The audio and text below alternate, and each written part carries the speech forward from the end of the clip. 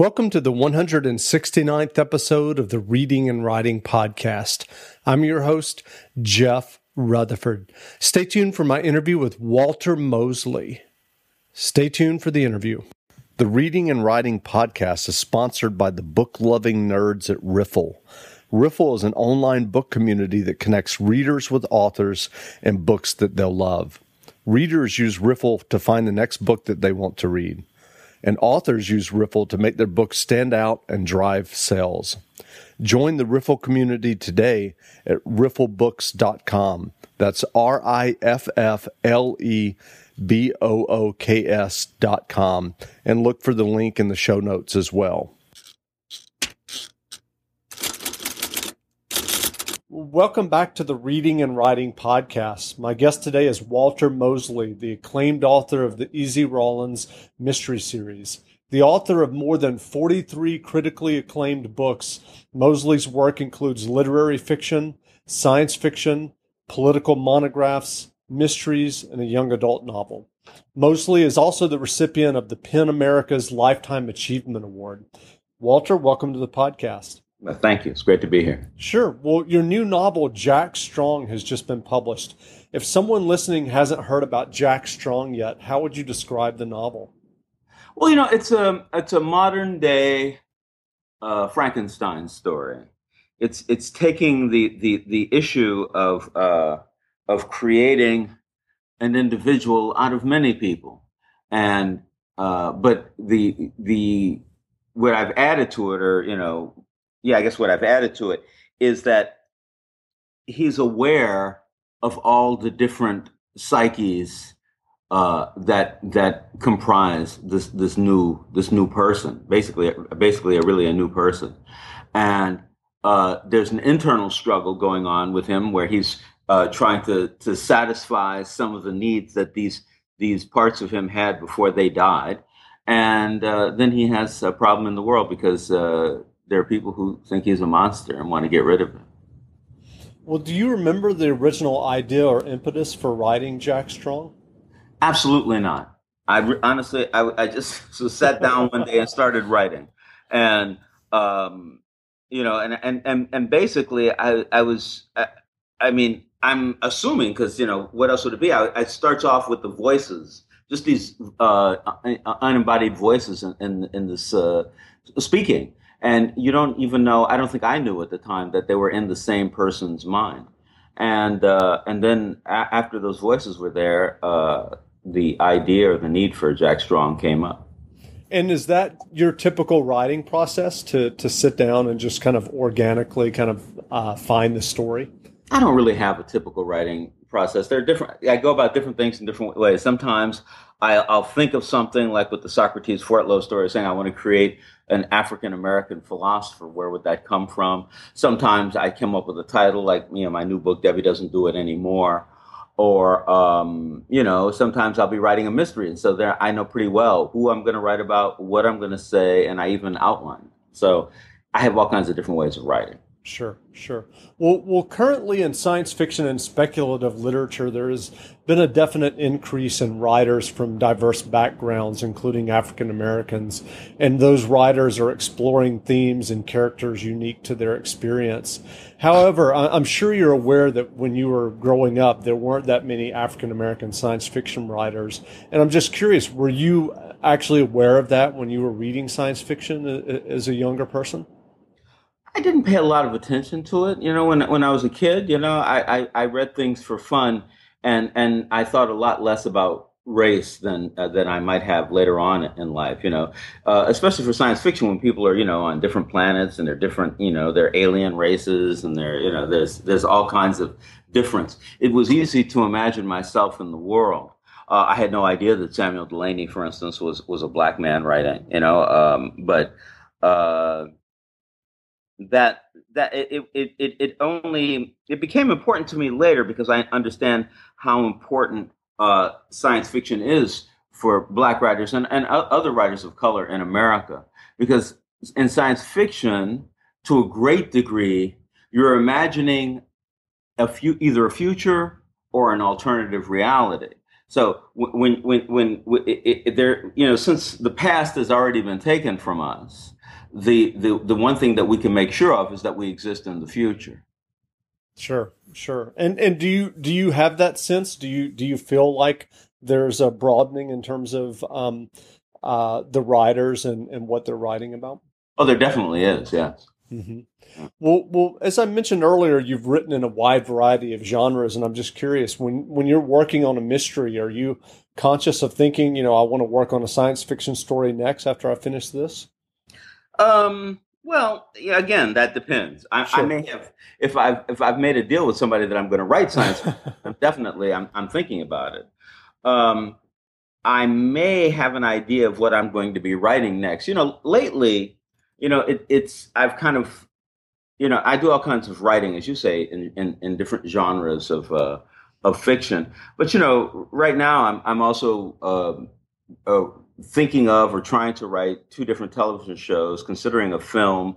I have a play that's going to be here in New York that I want to do a little bit of rewriting of, and I'm working on a musical based on my first published novel, Devil in a Blue Dress. So there's a lot of things that I have to do, and so I'm thinking about them. So, oh yes, as soon as I finish this, I better write that script for Parishioner or whatever, and so yes, very often I know what I'm writing next because I'm doing so many different things. Sure, sure. Well, you just mentioned film, and obviously there was the film version of Devil in a Blue Dress. Are there any plans or discussions of more Easy Rawlins films? Well, I've been talking to a person over at NBC about trying to do an Easy Rawlins series. It's very difficult though because it's period for one thing, and it's black for another. And I know that there are a lot of people who will say, well, we've kind of gone beyond race or stuff like that. But all you have to do is look at television and see the number of TV shows that have a primary black protagonist, and there's not many. I think two or three. Sure. So out of like 1,000 shows. So there's been a lot of difficulty with it, but we'll see. I mean, I keep on trying. Luckily, I think that books are more important than film. So I'm always pleased that I can get the books published. There's a new Easy Rawlins, for instance, coming out in about I think in September, called Rose Gold, and I'm very happy about that. Sure. I actually had a question about that. I'm curious. Can you tell us about Rose Gold, the next Easy Rawlins? Well, Easy is dawdling in the 60s at this point in his career. This is a very wealthy woman who's either been kidnapped or joined with a radical political group. And the one thing we know about it is that a black man has been blamed for the kidnapping. Easy thinks that guy is innocent, and so he's taken the case to find the woman, but really he's trying to protect the guy who supposedly has kidnapped her. And so that's so you get into that kind of political moment in the 60s. Sure, sure. Well, last year you returned to your Easy Rawlins series with the novel Little Green, and before that, in the novel Blonde Faith, Easy had driven off of a cliff. I'm just curious, were you tired of the Easy series and character in Blonde Faith? I wasn't tired of Easy. I did feel at that time that I didn't have any really new ideas for Easy. I was, kind of rehashing the way he saw the world. And I know in the genre, that's the perfect thing to be doing. Just to present that character again and again because people like that character. But for me as a writer, that wasn't so interesting, so I wanted to stop. But then, 4 or 5 years went by, and I realized, wait a second, there's more stuff I can do here, and there's a different way I can look at it. And so once I thought that, I started writing it again. And what was that kind of different idea or different approach that you felt like kind of opened it up again for you? Well, it's kind of like a passing on the baton in a race that I think the first segment, the first 10, 12 books in the Easy series were stories about my father's world. And I realized at one time that Easy was passing the baton from my father to me. In starting in the late 60s, which becomes my world. So I'm still writing about Easy Rawlins, but Easy Rawlins experiencing a lot of the life that I had experienced rather than the life my father had experienced. Sure, sure. Well, earlier this year, and you mentioned it briefly earlier, your novel "Debbie Doesn't Do It Anymore" was published. It was a sexually explicit novel about Debbie Dare, a black porn queen. Did you find there were any challenges to writing that novel, and did you encounter any difficulties in getting it published? I want to say that I don't think it's a sexually explicit novel. I mean, Okay. there's explicit moments of sex in it, but if you compared it to, for instance, my book Killing Johnny Fry, it's not explicit at all. I mean, Killing Johnny Fry is really a novel of erotica, and even to a lesser degree, diablerie. But Debbie Doesn't Do It Anymore is really the dramatic experience of a woman leaving the porn industry. And seeing what life has to offer. And yes, I did have a challenge. The challenge was it's the first novel I've written from a woman's point of view, and so that I think was I don't know how much it challenged me, but it did scare me. Like, well, can I do it? Can I not do it? And I feel that I was successful in it. At least no one so far has said that I failed in it. That's great. And I'm curious, given that you're writing from a female point of view, did you have early readers who looked at it to give you feedback? No, it's funny. Like, my feeling about my writing is I need to finish what I wrote first. And once I finish it, and it was, going through the process of, getting published, people read it and I wanted to hear what they had to say. If I made a mistake, if I did something wrong, I was willing to pay for it in public. But that didn't happen. Sure, sure. Well, I know that you've written a book about writing novels. This year you write your novel. Right. What advice do you have for aspiring writers who may be listening who would like to one day have their own novels published? Well, they could read my book to begin with. And, sure. and the thing is, the thing about the book is this. I say the most important things up front. The most important thing is that you write every day. That you write every day on that subject, every day on your book, not in your journal, not in letters, not on a blog, but actually writing on the book, writing every day. And if once you've done that, if you spend 100 days writing every day, and that's every single day, no days off, I think that you will find that you've gotten deeper into your work, and that all of a sudden parts of your mind are speaking to you that you didn't even know existed. And what's that experience when you do have that kind of part of your mind speaking to you? Well, all I can say is it's a deeper experience because it'll be different for every person doing it. Sure. So once you get there, once you start doing the work, you will find something in yourself. What is that in yourself you'll find? I don't know. I don't know who you are. Sure, sure. So can you remember what it was like when you wrote and had your first novel published? What was that experience like for you? Had you written a lot of fiction before then? No, I came to writing very late. I was in my mid-30s. And not long after I got there, I started I started getting published, which is kind of wonderful. I was really excited when I got the book published. However, I have to say that what was most important to me, and what's always been most important to me, is the experience of writing. And so, on one hand, the fact that I was getting published meant that my life was going to change in a certain kind of way, which was wonderful. But my life had already changed in a certain way because I was writing. And what was that process like for you when you did start writing seriously for publication? Well, I never was really writing for publication until I got published. I wrote Devil in a Blue Dress. First, I wrote a book called Gone Fishing, which got published later. Then I wrote Devil in a Blue Dress. I gave it to a friend of mine. My friend gave it to his editor. His editor called me and said, "I want to represent you." And then the book was published. It was a very simple movement, and I was happy with it. But I really want to say that I think I was at that time. I was like, "Wow, this is great. This is it. This is where I've been." But as time has gone on, I've come to realize that the really important moment came before that, when I was just writing for myself. And that's still what I'm doing, because, writing is a business. Anybody who gets involved in writing, the people who you write for are going to tell you what they want you to write.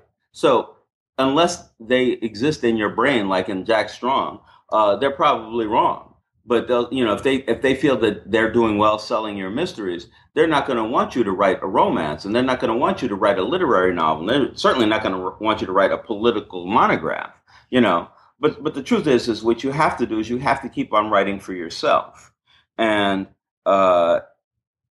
if the idea and the goal is to make a publisher happy, or a reading populace happy, if that's the first thing that you're thinking, you may very well not be very happy as a writer. Sure. Well, in terms of writing that first novel, Gone Fishing, can you remember what it was like when you kind of got into the story, and was it, did you know immediately, like, wow, I've got something here that's really exciting for me, and that's going to be good? It's an interesting question. I wrote it and I liked it. I'm an only child, I like almost everything I do. But I'm smart enough to know that other people might not like it. And also, the other day I teach screenplay writing at Sundance, at the Sundance Labs, in the summer and the winter. And a person at the labs asked, well, how do you deal with rejection? And I think that's a really good question. And I told her, I said, well, as a writer, if 1 out of 100 people buys your book, you're a runaway bestseller. 1 out of 100 people, you sold over 1 million books, 2-3 million books. The other 99 people could hate your writing.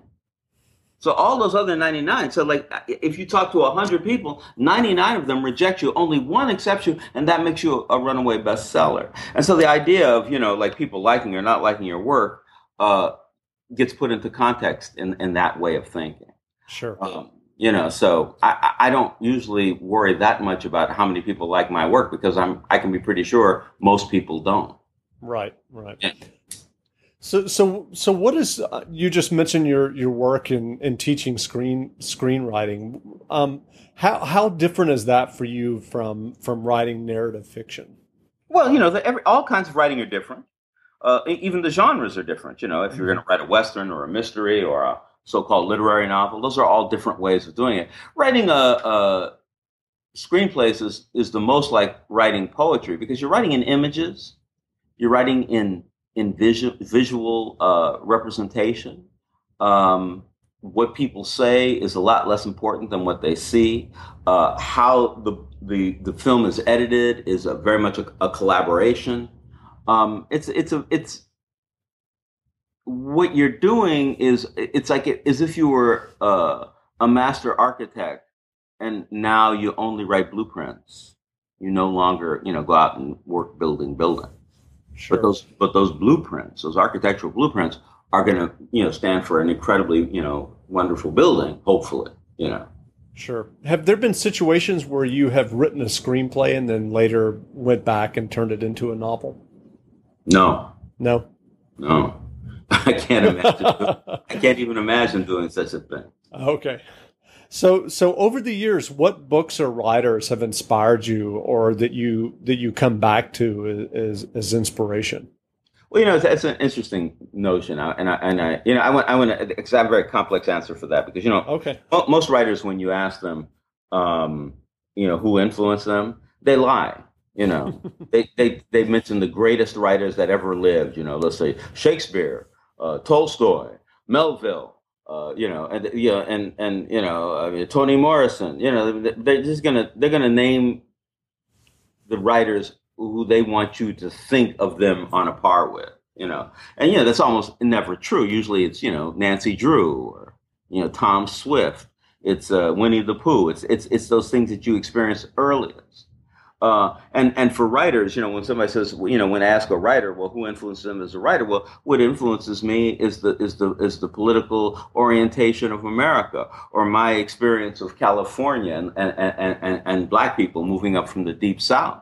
When I think of the literature that most impacted me, it's certainly Marvel Comics with Jack Kirby, who's not even a writer, but he did storytelling through images. That's I think the thing that people have to remember, because people start coming to you and say, well, your story reminds me of Macbeth. I mean, if I have to live up to Macbeth in order just to write a novel, I'm going to shoot myself, and that's crazy, But yeah, I love Marquez. I love Richard Wright. I love Albert Camus. There are writers who have really influenced me, and certainly science fiction writers like Roger Zelazny, Brian Aldiss, who I think are extraordinary and very important writers, and who have shown me what's possible. Sure. Well, are there any recent crime or science fiction novels that you've read and really enjoyed? Well, I don't read crime at all. Okay. Because I'm afraid Sure. the thoughts will slink into my head, and I read and I don't even know why, but Simon R. Green wrote the series, the Nightside series, Yes. and I just love that series. I love the way he thinks in a literary fashion, in a language fashion. I love the humor and the way the stories move. I'm not even quite sure that they're exactly novels, but it doesn't really matter to me. The stories are so wonderful. I'm willing to sit down and spend some time with them. Sure. Well, recently, book publishing has been undergoing a pretty massive transformation in terms of ebooks and books available on digital devices, whether phones or iPads, et cetera. And I know that Jack Strong is published by Open Road Media. Does that kind of transformation of publishing, do you think about it very much? Does it excite you that it gives you another avenue of getting your work to a reading audience? Well, it does give me another avenue for a very specific reason. The publishing world has some rules, which I don't even know where they come from or what they mean. But like, for instance, they only want to publish one book of yours a year. If you push them really hard, they'll do two. Now, I write 3 or 4 books a year. And so, I'm forever getting behind because I have books, that are waiting for other books to get published. But when I can go to electronic media and say, well, I'd like to publish this book with you. And they say, oh, sure, great, let's do it. Because it doesn't really cost that much for them to do it. They don't have to cut down any trees. They don't have to worry about distribution. They just have to put it in electronic format and make it available on all, the various different platforms. And so that's great. So I'm doing, at least 2 ebooks a year. Along with a couple of books published solely on paper. Great. Well, again, we've been speaking with Walter Mosley. Mosley's latest novel, Jack Strong, is available now, and his new Easy Rawlins mystery, as we discussed, Rose Gold, will be published in September. And Walter, thanks for doing this interview. Well, thanks a lot. Thanks for talking to me. It's great. Sure.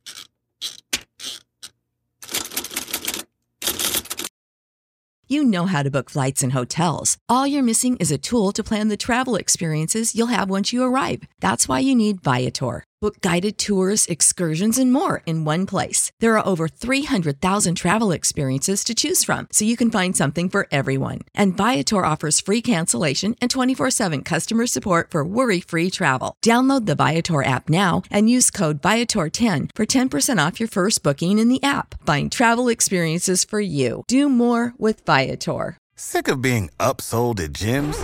My guy, you're currently a base member? For $90 more, I can upgrade you to our Shred membership. For $130 more, you'll be a Swole member. And for just $300 more, you'll reach Sweat Platinum. At Planet Fitness, you'll get energy without the upsell. Never pushy, always free fitness training and equipment for every workout. It's fitness that fits your budget. Join Planet Fitness for just $1 down and $10 a month. Cancel anytime. Deal ends Friday, May 10th. See Home Club for details.